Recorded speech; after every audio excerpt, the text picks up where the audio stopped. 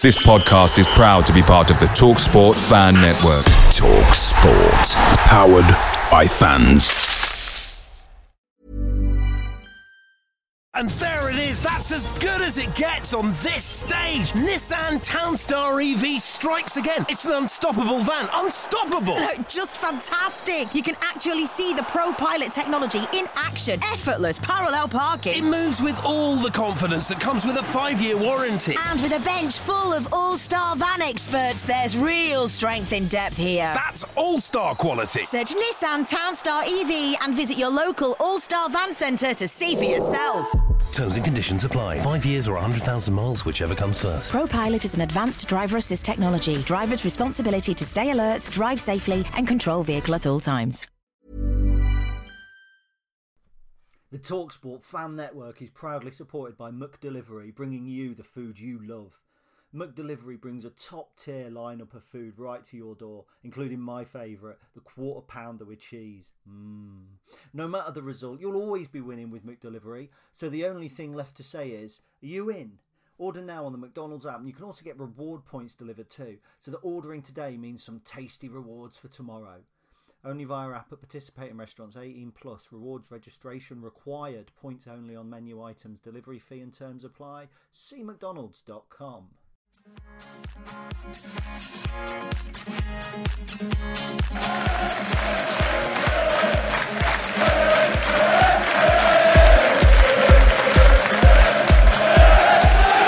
Hello everybody and welcome to another episode of Stacey West Podcast. As ever, I'm Ben and Gary is on the other end of the line. How are you doing, mate?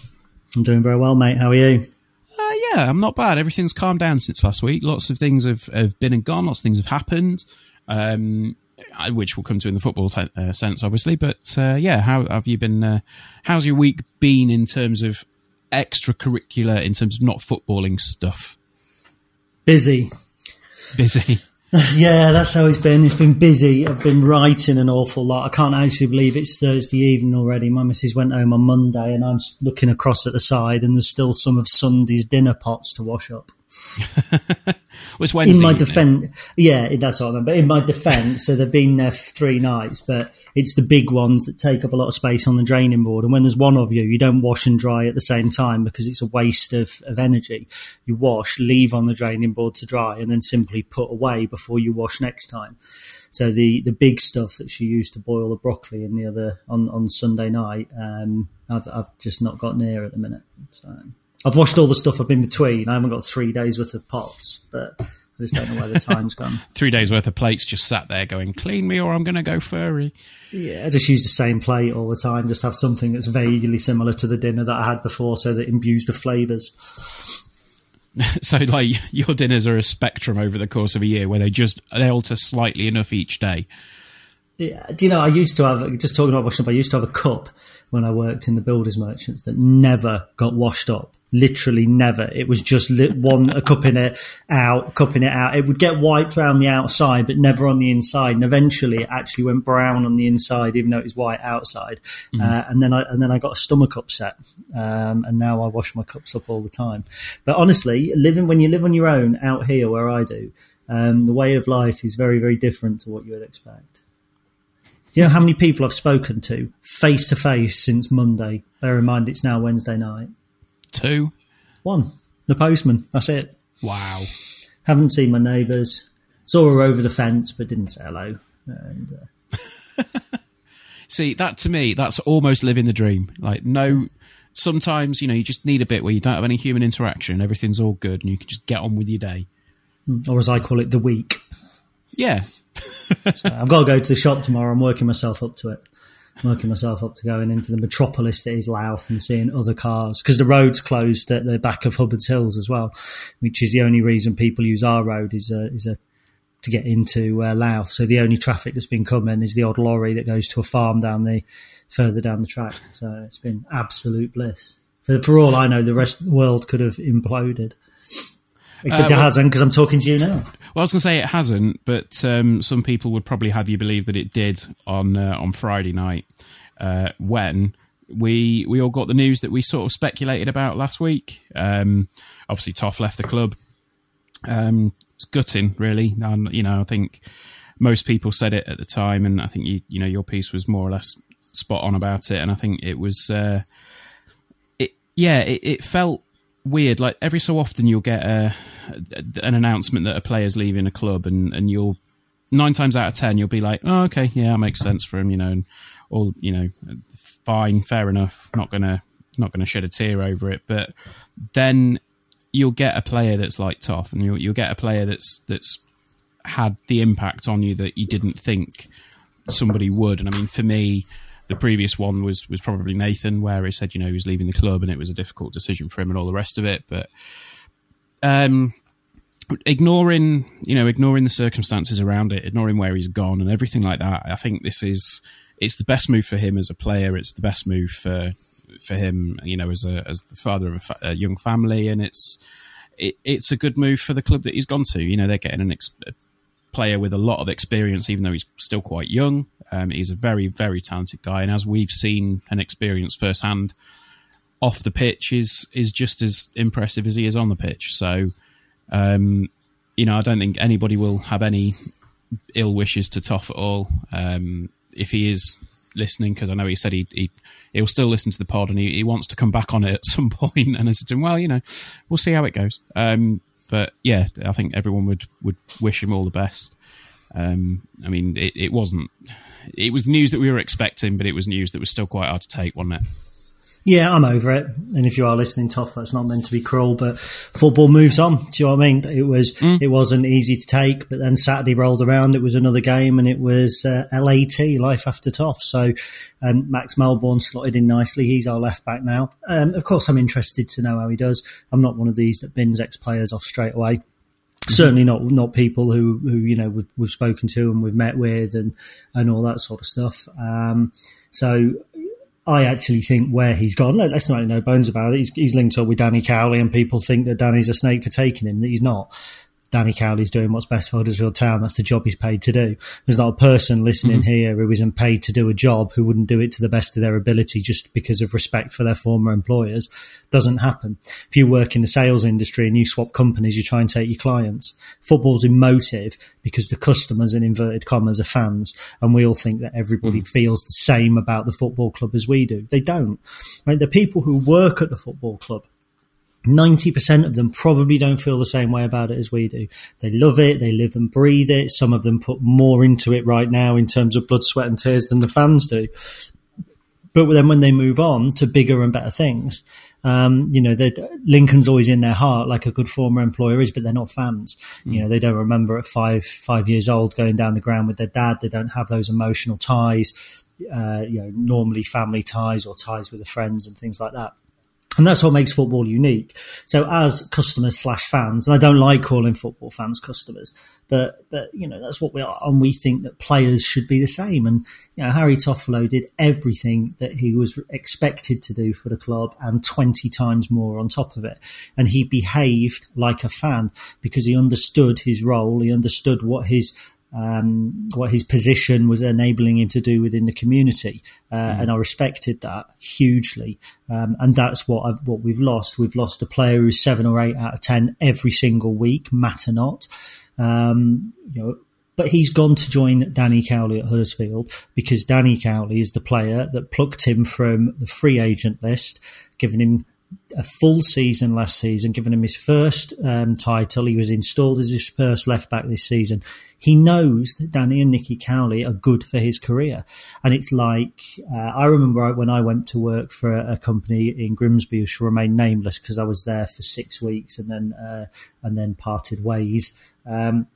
But in those 6 weeks, I was asked, did I know anybody who I could bring over to fill a certain role? And I went back to the place I used to work and took my apprentice with me, who was also shit, as I was, and who also left after about 6 weeks as well. But the point is that that's employment, that's labour market, that's what football is. We don't recognise it as that because we dress it up as 1,000,001 other things. All football is, it's an industry. It's like sales, it's like manufacturing, it's like insurance, it's like media. It's all sales. Players are assets, players are employees. And I personally think it is the best move that Harry Toffolo could have made because he knows who he's going to be working for and they know him. And as for us, you know, we played hardball. got the money that we wanted by the sounds of things.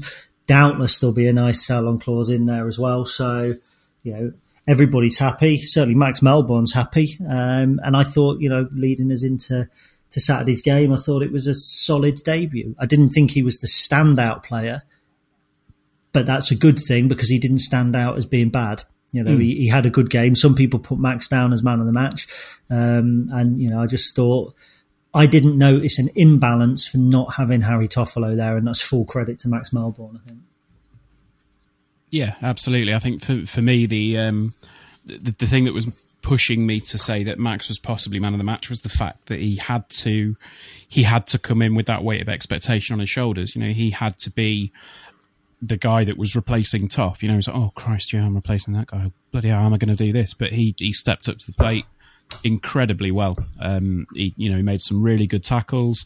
I don't think he put too much of a foot wrong, if I'm honest. Obviously won the penalty, which at first glance I thought was really soft, but then looking back at it, you go, oh no, he completely wiped him out. Yeah, it was a shocking challenge. And I was the same as you. I'm in the press box and I see it and the ref points for the spot and Alan Long was sat behind me. We shook our head at each other. It's just like, that's never a penalty. It's the softest penalty you'll ever see. And then Bub sent me the photos through and he's like, oh yeah, he's gone over the ball and the ball's gone. I'm surprised he didn't actually get booked for that. Yeah, absolutely. Like when I saw it on the highlights afterwards, I went, oh yeah, okay, fair play. Right, well, good spot. But yeah, I thought the other guys had a great great home debut as well. I thought Theo Eden looked he admitted it himself in the press conference, didn't he? He said, the first half he was finding his feet in the game. He was trying to figure out where he was going to slot in and how he was going to adjust to life in League One. But when he got his head around it and he sort of figured out what he was doing, I thought he had a fantastic second half. I disagree. I actually don't think he was that bad in the first half. I disagree with you, him and everyone else. Thought he was shaky for 10, 15 minutes. Thought after that he was excellent. I was raving about him on 25 minutes. So. Not saying he was bad. I think he was just, obviously he wasn't playing the full level that he was expecting to himself. But I think in terms of up top, I mean, how exciting is it that we've got a prospect that is being talked about by the Arsenal, like Arsenal's first team and Arsenal's Twitter account and the Arsenal fans.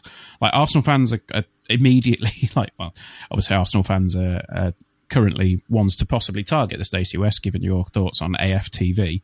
But given how Tyrese John-Jules played, I think he's a fantastic prospect, and he's going to be an asset to us this season by a long way.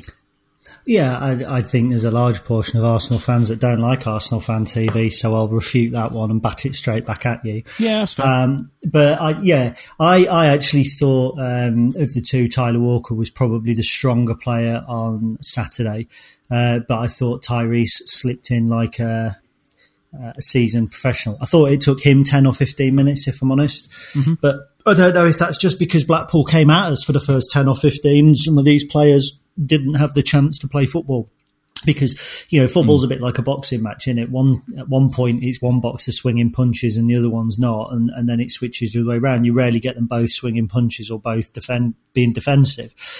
And they were swinging punches for the first 15 minutes. And that means that you kind of flare players and your players that are going to get on the ball and make things happen and not able to do that particularly.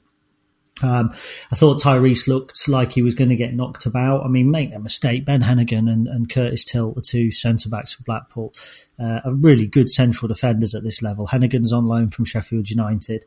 Curtis Tilt was wanted by Rangers. This is a centre-back pairing I thought was probably among the best 2 or 3 in the division going into the game. So when you're then putting a player like Tyler, who could be described as lightweight, or like Tyrese, who's young and not used to that sort of football, they could have been bossed, but they weren't. And that, we can talk about his goal using as many superlatives as we want, because that was the start of a partnership. It was an unselfish ball from Tyler, which incidentally he does quite a bit, because it was his unselfish ball that set up Jace Hesketh for the 5th against Ipswich, and he could have gone for goal himself from the same sort of position as well. Yeah, he was, yeah. And if you think about it, it was a very similar goal in that I know how we've got the ball in that position isn't, but it's Tyler to the right of goal, player making a run to the left, clever ball through. Tyrese took it fantastically. He showed the first touch of a Premier League striker and he showed the finish of a Premier League striker. And then to get back on the line and clear off the line twice a couple of minutes later as well, really kind of cemented him as the sponsors' man of the match, because the sponsors like their marquee moments, don't they? They're not football analysts. Yeah, I thought he had a again, similar, just a solid first outing, and like you say, the touch for the goal, just the way that he killed the pace on the ball was absolutely fantastic. And the first home outing. Yeah, I mean, that's what I meant. I thought honestly, he looks like he's gonna be a real star, and I think I saw an article today. I think it might have been on the Real AFL, where they said if you were looking for someone or somewhere to send an exciting young Premier League striker, you don't send him to the place that's got the second top scorer in the league already. You think, oh, Lincoln have already got a goal scorer, we don't necessarily need another one there. But I mean, it's going to be, if we can carry on playing the football that we did on Saturday, because I think, just to touch back on something that we did a while ago about the playing it out from the back, I think Blackpool allowed us to do that on Saturday. They allowed us the time at the back to work it out from the defence and through the midfield, whereas I think the problem that was caused, particularly at Sunderland, was when you've got the strikers with a little bit of pace that are putting the pressure on from the front. They're doing that, they're pressing from the top, and you see it forces mistakes when you're not 100% confident about the decisions that you're making. And I thought Blackpool didn't have that option, so allowing us to do that led to some really, really nice football at times. I'm not going to go down the route of saying, it was the best football I've ever seen at Sincil Bank or anything like that, but it was really nice to watch. Particularly when we managed to get it all the way through and get some chances and some shots on goal. I thought, if this is how Michael Appleton wants us to play, I'm all for that, because it was really easy on the eye. Is that... He said he wants to bring in that younger, more attractive style of football, and he's proving that. Are you surprised at how quickly that transition's happened? A younger style of football, that's an interesting turn of phrase. Younger players. I know what you mean, I'm just being facetious. No, I'm not surprised, because it hasn't happened overnight. We're on January the 22nd and he came in at the end of September, so it's 4 months. And I think that the football has only really properly come to fruition since the Burton game onwards, and they had that 3 weeks on the training ground. And I remember I actually got 10 minutes, if you recall, with Michael just before that, because we played Burton and we did the live pod on the Monday, and I spoke to him on the Thursday or Friday, and lots of people had been, the mainstream media had been asking, how important is it to get players back? How important is it to get them fit? And I asked him at the time, just, can we cut it there for 1 second, mate? Just hold on. Oh, she's realised and hung up. So we can leave that in. That was my other half calling, and she's just now realised it's podcast night and just hung up. So we can leave that in or edit it out. It's up to you, Ben.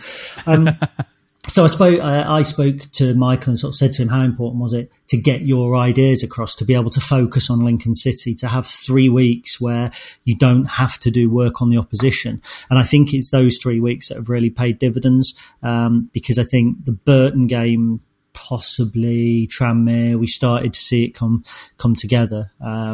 Really, I think the first time it really happened and you caught time to thought, here we go, is Ipswich. So I'm not surprised. I think it will get better. I think there will be setbacks. I think teams will figure us out and look to stifle us. Certainly Blackpool, like you say, had slow centre forwards, weren't going to hassle, weren't going to chase. And when you think about Sunderland, who have got quick wide men playing in a 4-2-3-1, looking to put the pressure on, we panicked. I think that the playing out from the back has evolved already.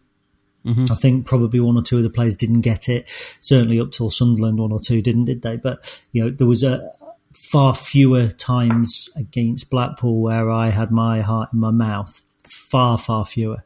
Yes. And I think that's because the players now know that they can put it forward quite quick. And instead of having Jack Payne and Tyler Walker, or Jake Hesketh and Tyler Walker. So effectively Tyler Walker competing in the air. You've now got Tyrese John-Jules, or you will now have whoever we bring in up front. Height's the only real issue. Michael admitted it. He said he would love to have made a substitution towards the end of the game and got some more height on the field, but he couldn't, because he didn't have particularly tall bench. So I think that's the only issue we've got to address, as well as the obvious positional ones that we're looking to improve upon. Yeah, no, I think I just think the way that I'm seeing this sort of transition and this change happening is a bit like if you've got, under Danny and Nicky, we were the us against the world. Lincoln City, we're a small team. We're going to punch above our weight. We're going to, everybody's against us. We don't care, but we're going to do this despite everything. But with Michael Appleton, it almost feels, and I don't want to use the term proper, because it's not.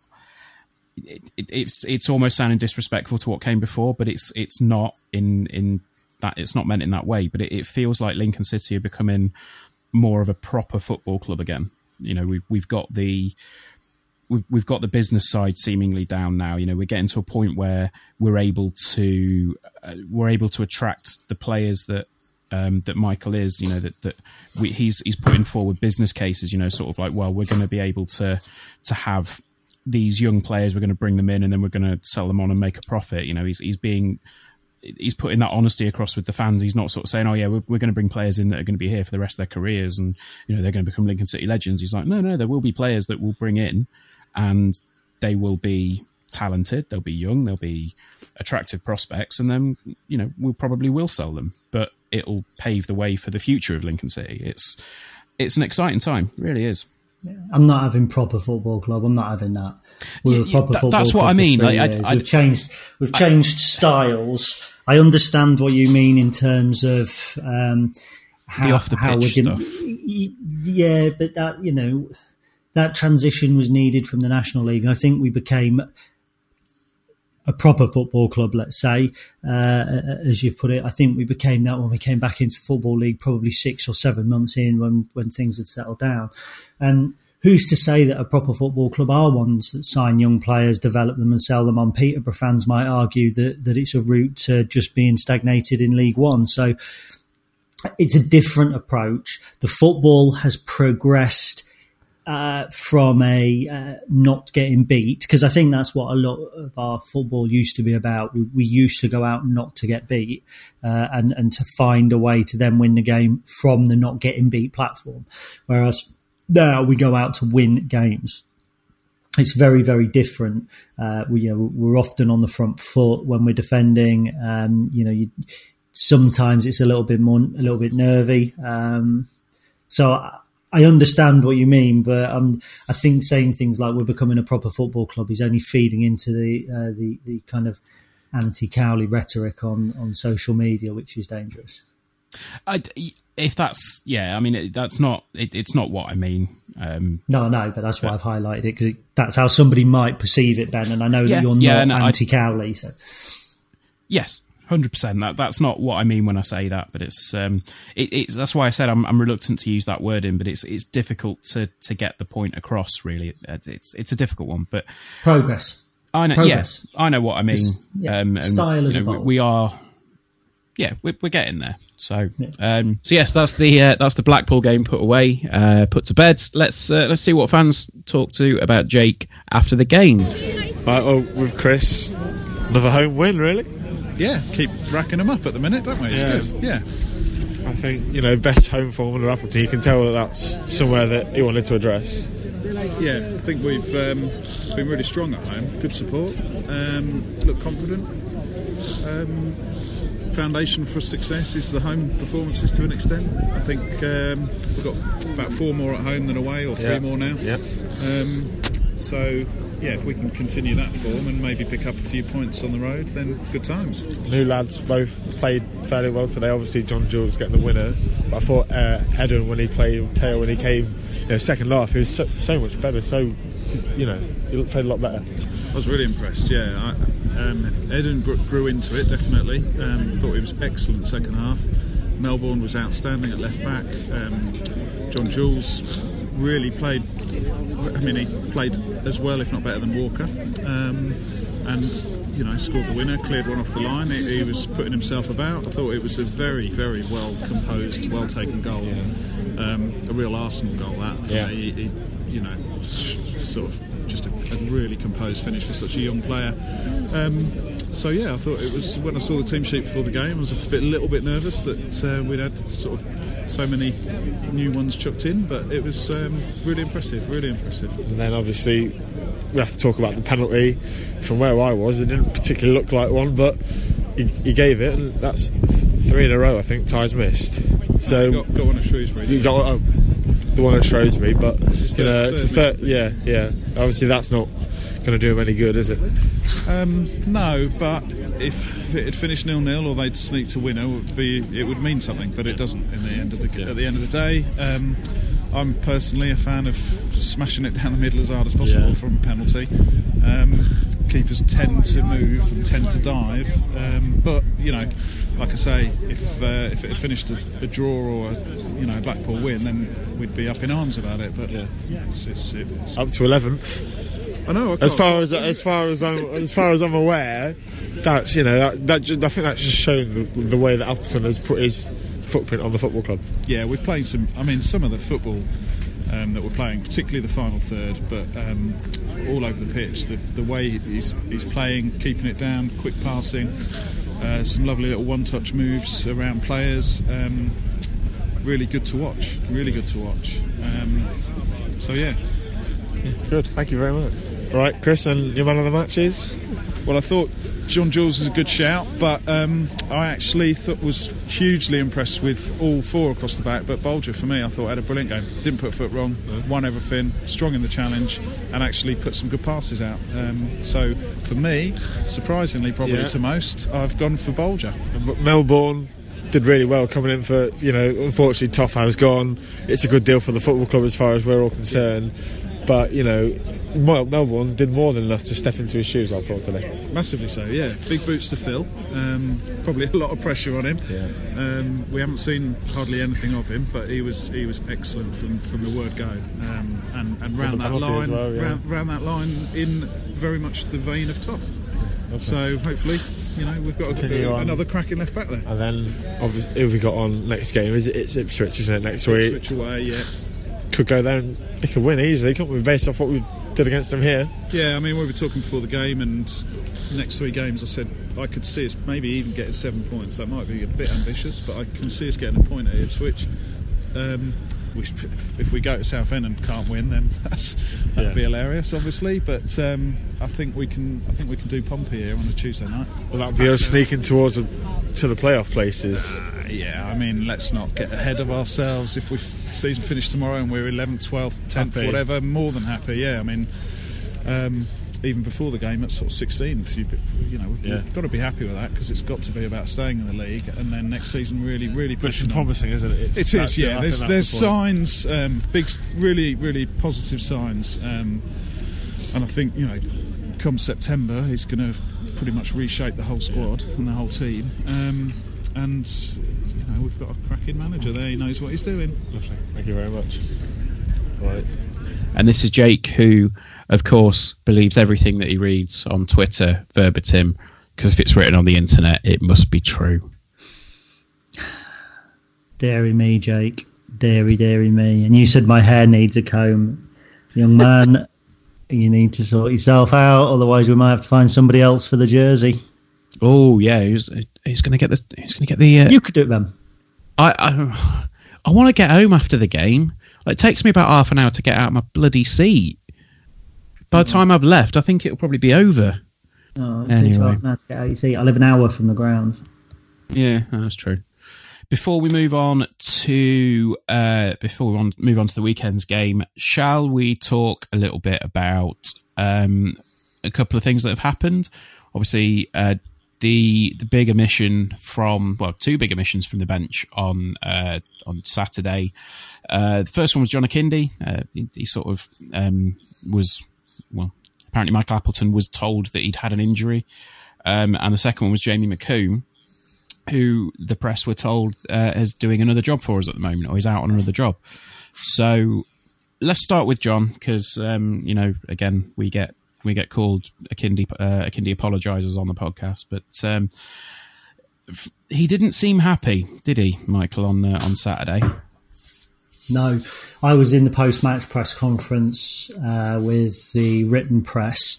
Alan Johnson, LSJ, Mark Wiley, those sort of people. Mark Wiley asked Michael several questions, and Michael was his usual personable self. As you know, you can ask Michael a question and you'll get more than one word back. And then he said, what was John's absence today? And Michael went, injured.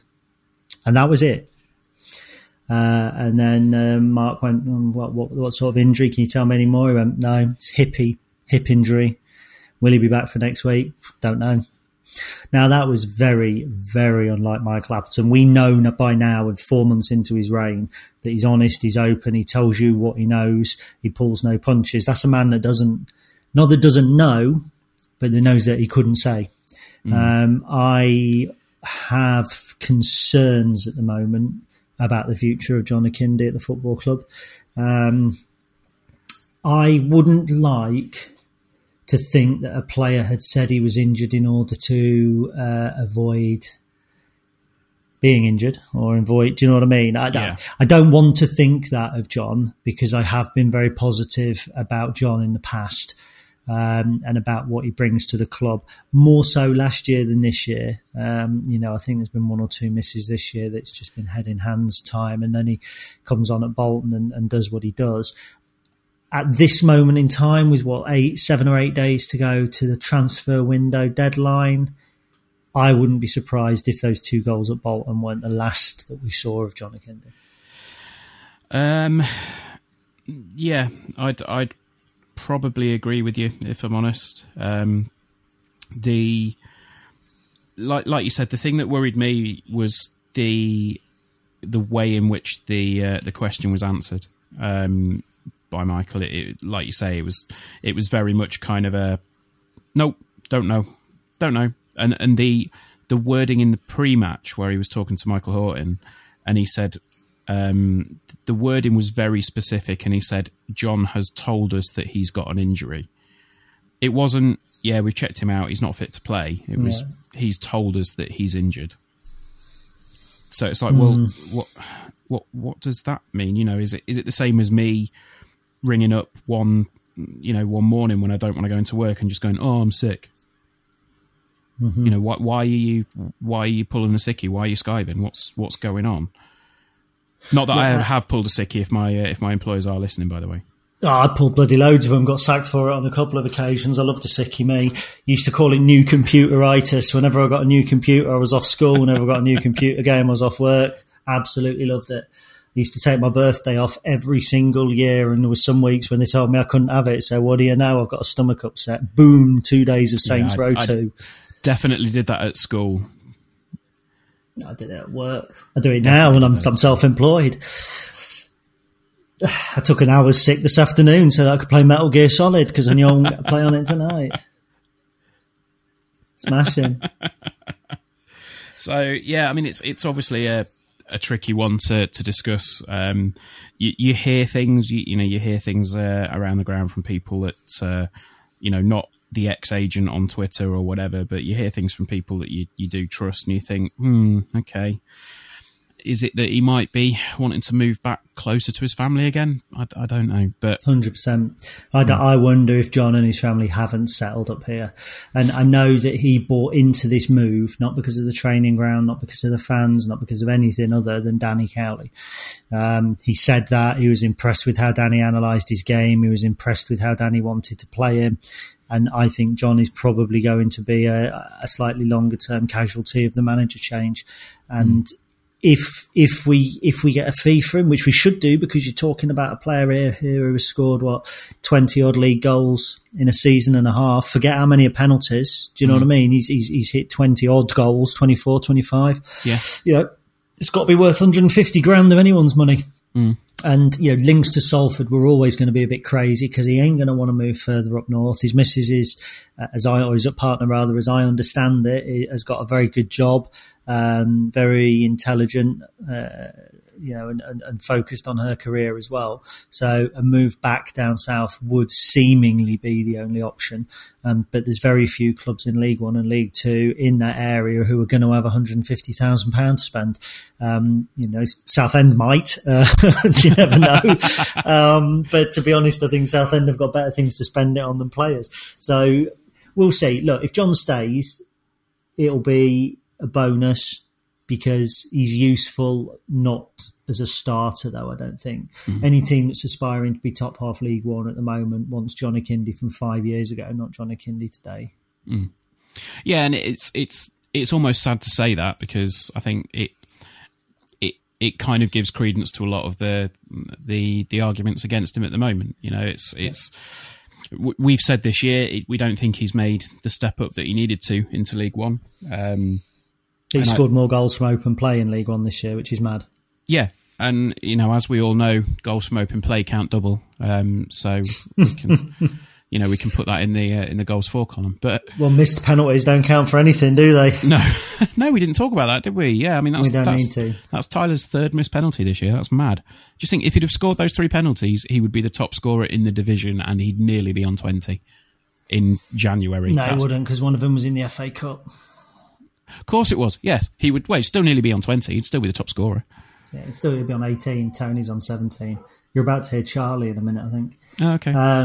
Yeah, he would. And it wouldn't have affected the result of either of the games in the league either. No, that's nice when you can say that. We missed a penalty, but we still won the game. Or we still, and he had a hand. Result. He had a hand in both the wins as well. He bounced straight back. So. Yeah. So anyway, that's John. Let's talk about Jamie. Yeah. So the other one is Jamie McComb. So I wasn't privy to some of the rumours until we started recording. So we're not going to go into them because I think it's not fair, and B, I would question the validity of some of them. But yeah, Jamie was obviously missing on Saturday from the bench. And I think it was the press conference that you were in, wasn't it? The written press one. Yeah. Where the question was asked, where was he today? And the answer came back of, well, he's doing a different job for us today, or he's doing a different job. I think he's doing a different job as part of the role as it expands as a number 3. No, he didn't say any. I didn't say anything like that. Oh, okay. He said he was doing a different job for us today. Right. Okay. So yeah, some have obviously speculated that was scouting Tom Hopper. Some have speculated that is management BS, for want of a better word, and others are taking it at face value. So, yeah, thoughts on this one? I'm not going to speculate too much. I do have thoughts on it, and it runs along the same lines as I was just talking about John Akindi. I just wonder if Jamie, who was a key part of everything Danny and Nicky did, I just wonder if maybe his time at the club is now coming to an end as well. It would be a shame. He's had 2 great spells at the club, one on the pitch, one off the pitch. Really like Jamie, really down-to-earth guy. I would hope that the rumours are not true. We're not going to go into those. But as I understand it, there will be clarification in the press conference, which I think is tomorrow morning, as to the future direction. So by the time people hear this now, they'll probably know. So, you could tell us, listeners, exactly what's going on. Yeah, it's a bad time for us to speculate about it, really, isn't it, Ben, with hindsight? Yeah, I mean, it's, like you say, we're not going to discuss the rumours. We're not going to go into them because it's not really fair, and there's a question over the validity of them. But we'll certainly see in the morning, or I'll say you'll have heard at this point. But yeah. Shall we move on? Yeah, let's move on. Let's talk about Tom Hopper. I thought we were going to talk about Ipswich first. Go on, then we'll talk about Tom Hopper. Well, we'll talk about Tom Hopper. I think obviously it's Southend came out with a statement, said, well, I had some bones to pick with Southend United's statement because it seemed needlessly petty for the most part. So it was last week, the club were approached by Lincoln City with an offer to sign Tom Hopper. The club refused the first and subsequent offer, but have now agreed terms and given consent for Lincoln to talk to Tom. While Southend United do not welcome the approach, we equally recognise our league position can often attract interest. Additionally, it's also recognised that all players wish to compete at the highest level, and at this time the club does not wish to stand in Tom's way. And then it goes on about them looking to reinforce with another striker. Now, for me, that's really like the whole part about, approaches aren't welcome and we rejected the first 2 offers and now we've agreed terms. That's not necessary, and it just seems really petty, and it's sort of like trying to make us out to be the bad guys in this situation. I don't know. I think you're reading a bit too much into it, mate, to be honest. Possibly. I mean, I probably am. I think you're reading it from a Lincoln City fan's perspective, and Southend United haven't written that for Lincoln City fans. They've written it for Southend fans. So what they're actually trying to do is defend the fact that they're going to be selling their star striker. They've said that they've accepted the offer ahead of any negotiations for 2 reasons, in my opinion. One, in order to try and draw any other people who want to bid out of the woodwork so that they can try and get some more money, which is fairly obvious. And 2, so their fans, if they'd started hearing rumours, etc., it puts their fans a little bit more in the picture. But because they've been hit with financial difficulty, because they seem to be selling off the crown jewels and preparing for relegation, which, let's face it, is inevitable, they're not staying up. I'll state that right now. They're trying to placate the fans. They've basically said that. They said we're not staying up. Lincoln City are a bigger football club than us, is more or less what they've said. They're not saying that to you or me. They're saying it to Southend fans. When I read it, I thought it was I just think clubs need to be a little bit more candid with information at that point. Anything could still go wrong. What would have happened if negotiations had fallen through? Tom goes back to Southend, but they've already told their fans that Tom wants to play a high level of football and is happy to leave the club. They've put him in a tough position. They've essentially put him in a position where he can't go back, so he's got to accept terms, which could be what they wanted to do all along. They need the money for him. It's unprofessional. You won't get our media team doing that. Terry won't ring me to tell me who we're signing until half an hour before we're signing him, because they don't want the leaks, they don't want the speculation, they don't want all of that sort of stuff. So, it was what it was. I think Southend are so deep in the mire at the moment that they're just desperately trying to save face. Yeah, I mean, obviously, like you say, they are. There's no saving them at this point in terms of their league position this year. It's an absolute disaster of a season, which there's something, I don't know, it's a little bit of schadenfreude going on when you think, right, okay, we look at where we were, years ago. Southend are the team that beat us in that second playoff final. And I know that, obviously times change and teams change and all the rest of it. I mean, Bournemouth are obviously the team that beat us in the first one, and look at where they are now. But and yet we've played both of those teams in the bottom division since they beat us in the playoff finals. Yeah, it's just there's something nice about it in a slightly nasty way, if that makes sense. But I don't know. It would be lovely to see. I think it'd be great to see Tom Hopper come in. I think he's obviously his past transgressions, I should say, hopefully won't put too many people off. I know some people probably may not be familiar, but obviously he was part of the Leicester youngsters that got involved in the shenanigans out in Thailand. And shenanigans? Have you seen the tape? I haven't seen the tape, but I've heard the content of the tape, and I'm pretty sure I don't want to see the tape because I've managed to make it to 33 years old, nearly 34, and I have yet to see a Lincoln City player's penis, and I'd like to keep it that way. Which, yeah, I mean, that's obviously going to be... Benito Carbone's seen my penis. We're going to come back to that one. How? Why? So many With questions. His eyes. So many questions. Anyway, we'll come back to it. No, look, 5 years ago, he made the sex tape. And whilst the content of the tape is beyond unsavoury, I think, he should have full and frank apology. And I know for some people who are listening, I appreciate that that's not enough, and what he did and the way that the rest of them acted represents something wider in society. But you have to move on. And I think and when I say move on, I don't mean kind of dismiss what happened, but I wouldn't doubt for a second that a 26-year-old me would have regretted an awful lot of things that a 21-year-old me did. And had there been social media when I was 21, there may have been, certainly not sex tapes. I mean, I barely ever got it. But there may have been things. Poacher's head on? No, I didn't actually. No, I smell bad enough as it is without introducing Poacher into the equation. But no, I mean, it's not a joking matter, and I understand the issues that people have with it. But again, I do think if 5 years ago I'd gone out and beaten somebody up in the street, I'd be back out living my life now.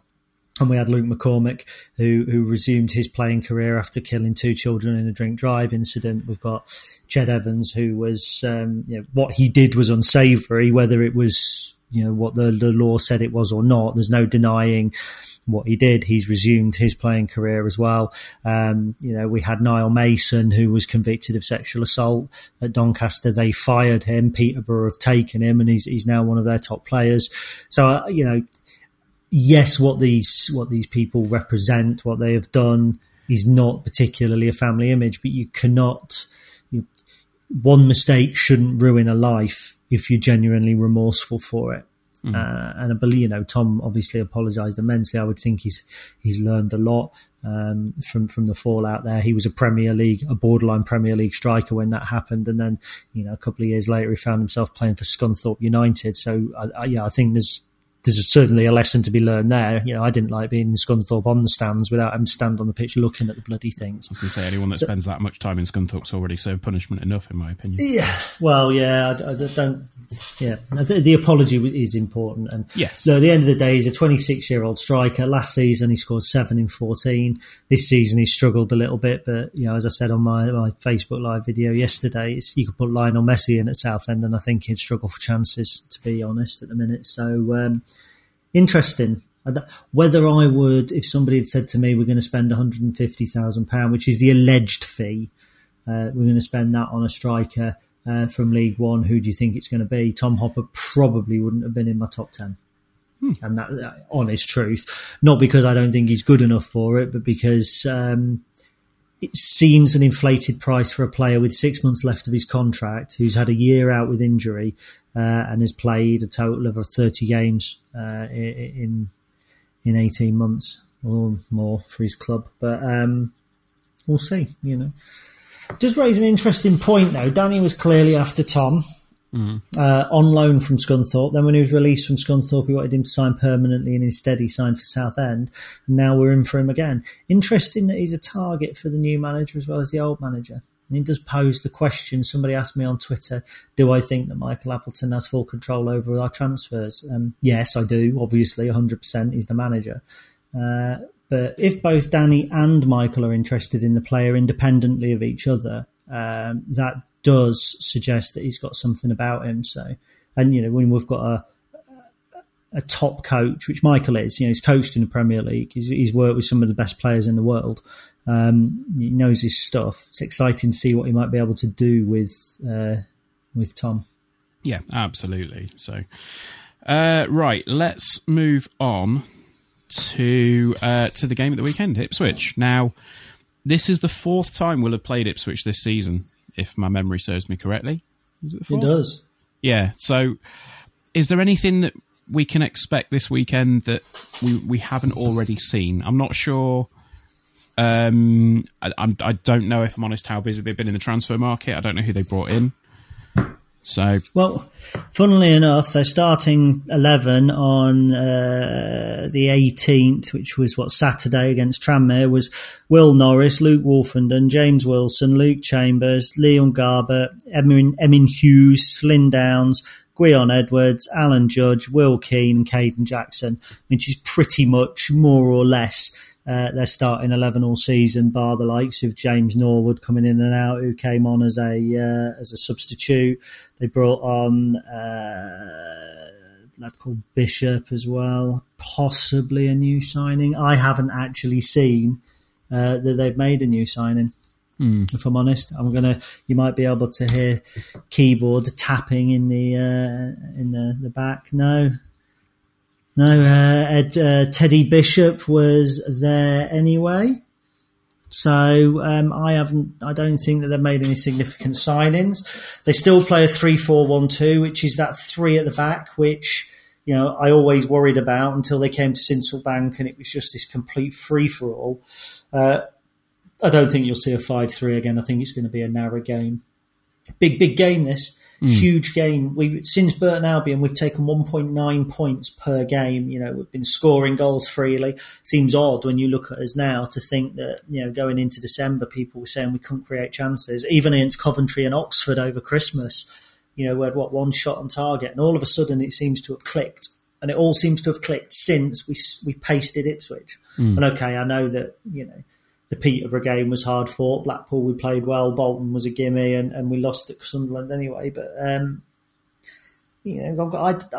it's a draw for me.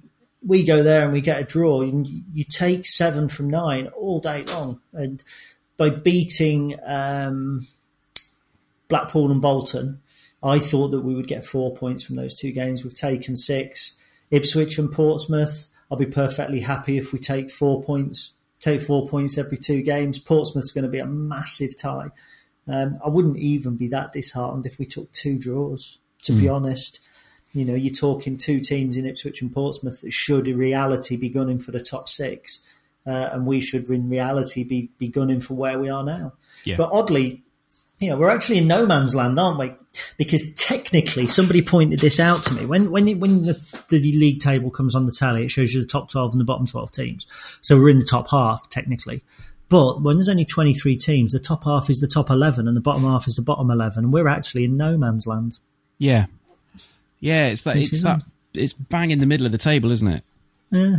So the definition of mid-table. Yes. And there isn't a fan who wouldn't take this at the end of the season, but when we're talking about going to Ipswich Town, a team that we have won 5-3 against, lost 1-0 against, and drawn 1-1 with, and this is kind of the deciding factor, I just think it's just testament to how far we've come. And all of those results have come under Michael Appleton as well. And I think that's interesting.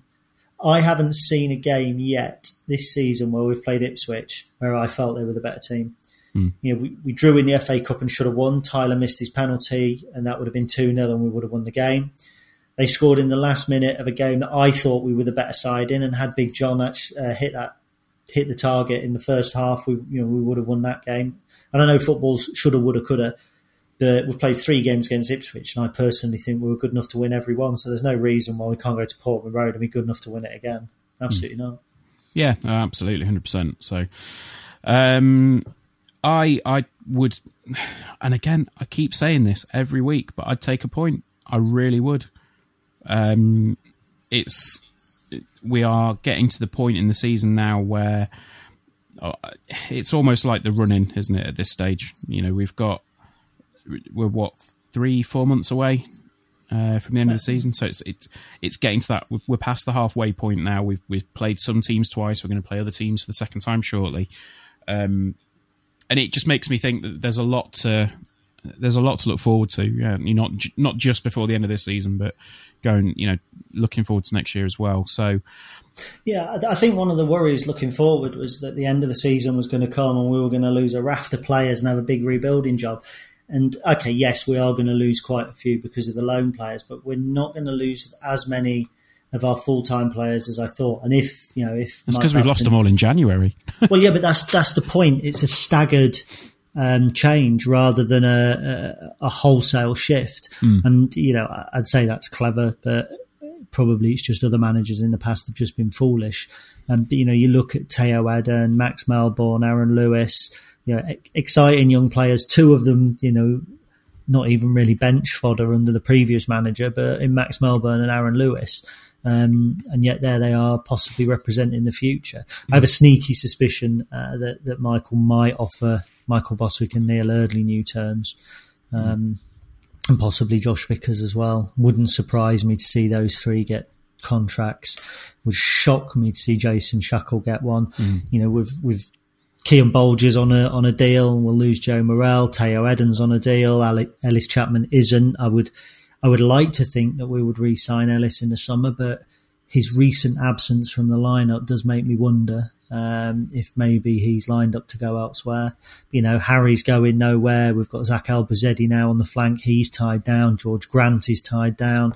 The focus is going to be on adding 1 or 2 or 4 quality faces rather than adding 8, 9 or 10 into a full squad. And I think we've still got some interesting days ahead of us in between now and the 31st. And I think it's probably lucky that we have a game on Tuesday and therefore a podcast on Sunday night, because I would imagine that we will have something to talk about by then. Yeah, I can fully anticipate at least one coming in before we talk about it again on Sunday. So Tom Hopper. Well, yeah. We know that. The Echo have been updating us with no updates at all week, haven't they? Yeah. Talks are ongoing, is what they keep saying. Yeah. I know I shouldn't lash out at the Echo. I really shouldn't. And I don't know if Mark Wiley listens, and I don't know if it's by design or not, but we barely ever speak. I don't even think we said hello or goodbye to each other at the weekend. And I get on really well with Alan Johnson and the LSJ lads and stuff like that. But I know I'm a little critical of the Echo, and it is really easy for me. But I've seen 6 or 7 articles about Tom Hopper, and every single one of them has basically said the same thing, that we're in for him and talks are ongoing. With ambiguous things like, I understand talks are still ongoing. Well, Jesus, well, there we go. As I understand it, my dog is still in the living room. I'll update you again in 10. No, I know. I'm making it more uncomfortable when I do go. You watch. There'll be a headline tomorrow. Stacey West blog starts beef with Lincolnshire Echo. I've got no beef with Mark. He has a tough job in a really changing and evolving landscape. I've always got on with the Echo. I got on really well with John Pakey, Lee Curtis, going right the way back to when a guy called Michael Sassy was the editor I used to go in as a young lad. Brian Holford was there, and I did a couple of days under him on a kind of a training work experience type thing. So I haven't got a problem, but like I say, we don't speak, and I just think that's because we don't know each other personally. I tried to say hello and goodbye at the Bristol Rovers game, and I don't think I got too much back. But there we go. That's the media for you. It's tough, isn't it? Absolutely. So that's pretty much it in terms of the week. As we say, we're going to try and get together on Sunday to talk about Portsmouth next week. Just how weird is it to say Lincoln City have got Ipswich followed by Portsmouth in back-to-back league games? Not really. We've had Ipswich followed by Peterborough, followed by Sunderland, followed by... It's just run-of-the-mill now, Ben. Got to get used to it, mate, haven't we? It's still weird, though. It's still weird. Before we go, we're going to go through our new feature, which is sweeping the nation, or at least the 500 or so people that listen, and a couple of people have responded saying yes, that was quite surprising. Our mystery age celebrities. Can't believe we're doing this. Last week, mine really fell flat because nobody told me that Tina Turner's 80th birthday had been massively publicised in the media at the time. See, I didn't realise that either. I just thought, well, she must be around that. But, so go on. Your surprisingly aged celebrity this week is... Well, do you know what? It's actually getting quite tough to find surprisingly aged celebrities. Because... very few of their ages surprise me. One did surprise me massively. Okay, Cindy Crawford. Oh, is she like 62? See, that's why it surprised me. Cindy Crawford is 53. Wow. So that's younger than I put credit for. She was born, 1966. There we go. So, and when I say that surprised me because actually I had Billie Piper in mind, and I literally, as I was talking a minute ago, thought, I wonder how old Cindy Crawford is. Saw she was 53 while I was talking to you and got shocked. I thought she was. I couldn't remember where, like when she was sort of in her prime. 50. Yeah. Okay. 53. Where would you have had Billie Piper, just to see if that would have been a shocker or not? I would say, where are we? I think she's about 7 years older than I am, so I'd say 42, 41. A bit surprising then, only 37. Oh, okay. Wow, that must mean... Yeah, okay, I've doesn't mean you're 30, Ben. No, it doesn't, sadly.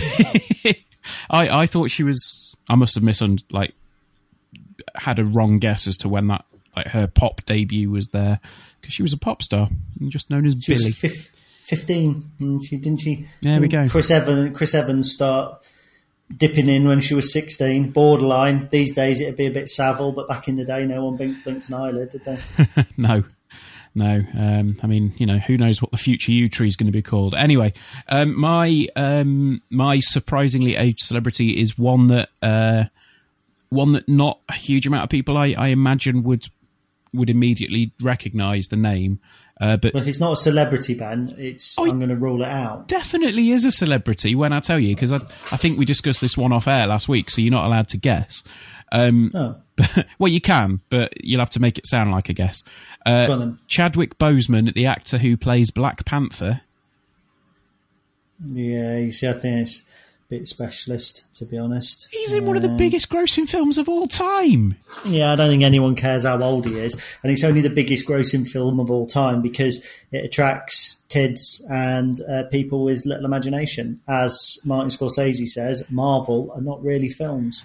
Martin Scorsese can kiss my ring. Anyway. Well, the greatest filmmaker of all time can kiss your ring because you watched something that was originally a comic book aimed at children. Yeah.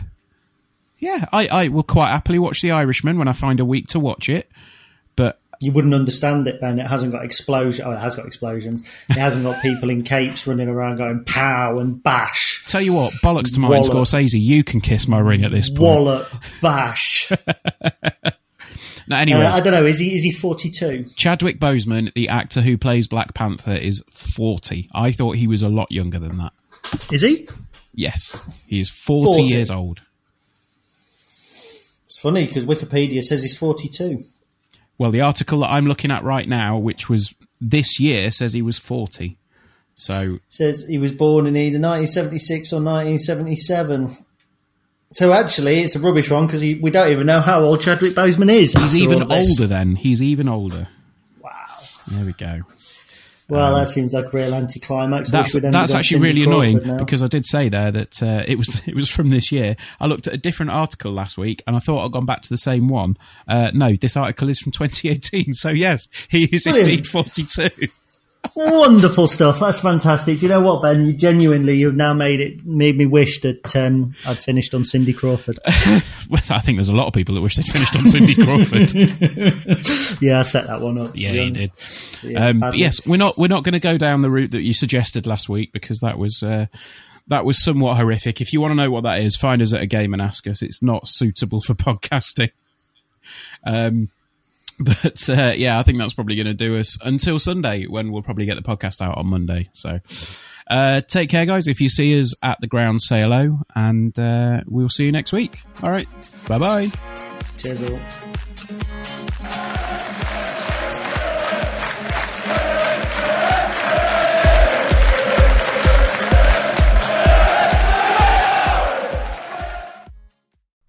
It's the 90th minute. And all your mates around watching the Imps on iFollow. You've got your McNugget share boxes on the go. Your mates already got booked for double dipping, but then you steal the last nugget, snatching all 3 points. Perfect. Order McDelivery now on the McDonald's app. You in. At participating restaurants, 18 plus, serving times, delivery fee and terms apply. See mcdonalds.com. And there it is, that's as good as it gets on this stage. Nissan Townstar EV strikes again. It's an unstoppable van, unstoppable. Just fantastic. You can actually see the Pro Pilot technology in action. Effortless parallel parking. It moves with all the confidence that comes with a 5-year warranty. And with a bench full of all-star van experts, there's real strength in depth here. That's all-star quality. Search Nissan Townstar EV and visit your local all-star van centre to see for yourself. Terms and conditions apply. 5 years or 100,000 miles, whichever comes first. ProPilot is an advanced driver assist technology. Driver's responsibility to stay alert, drive safely, and control vehicle at all times. This podcast is proud to be part of the TalkSport Fan Network. TalkSport. Powered by fans.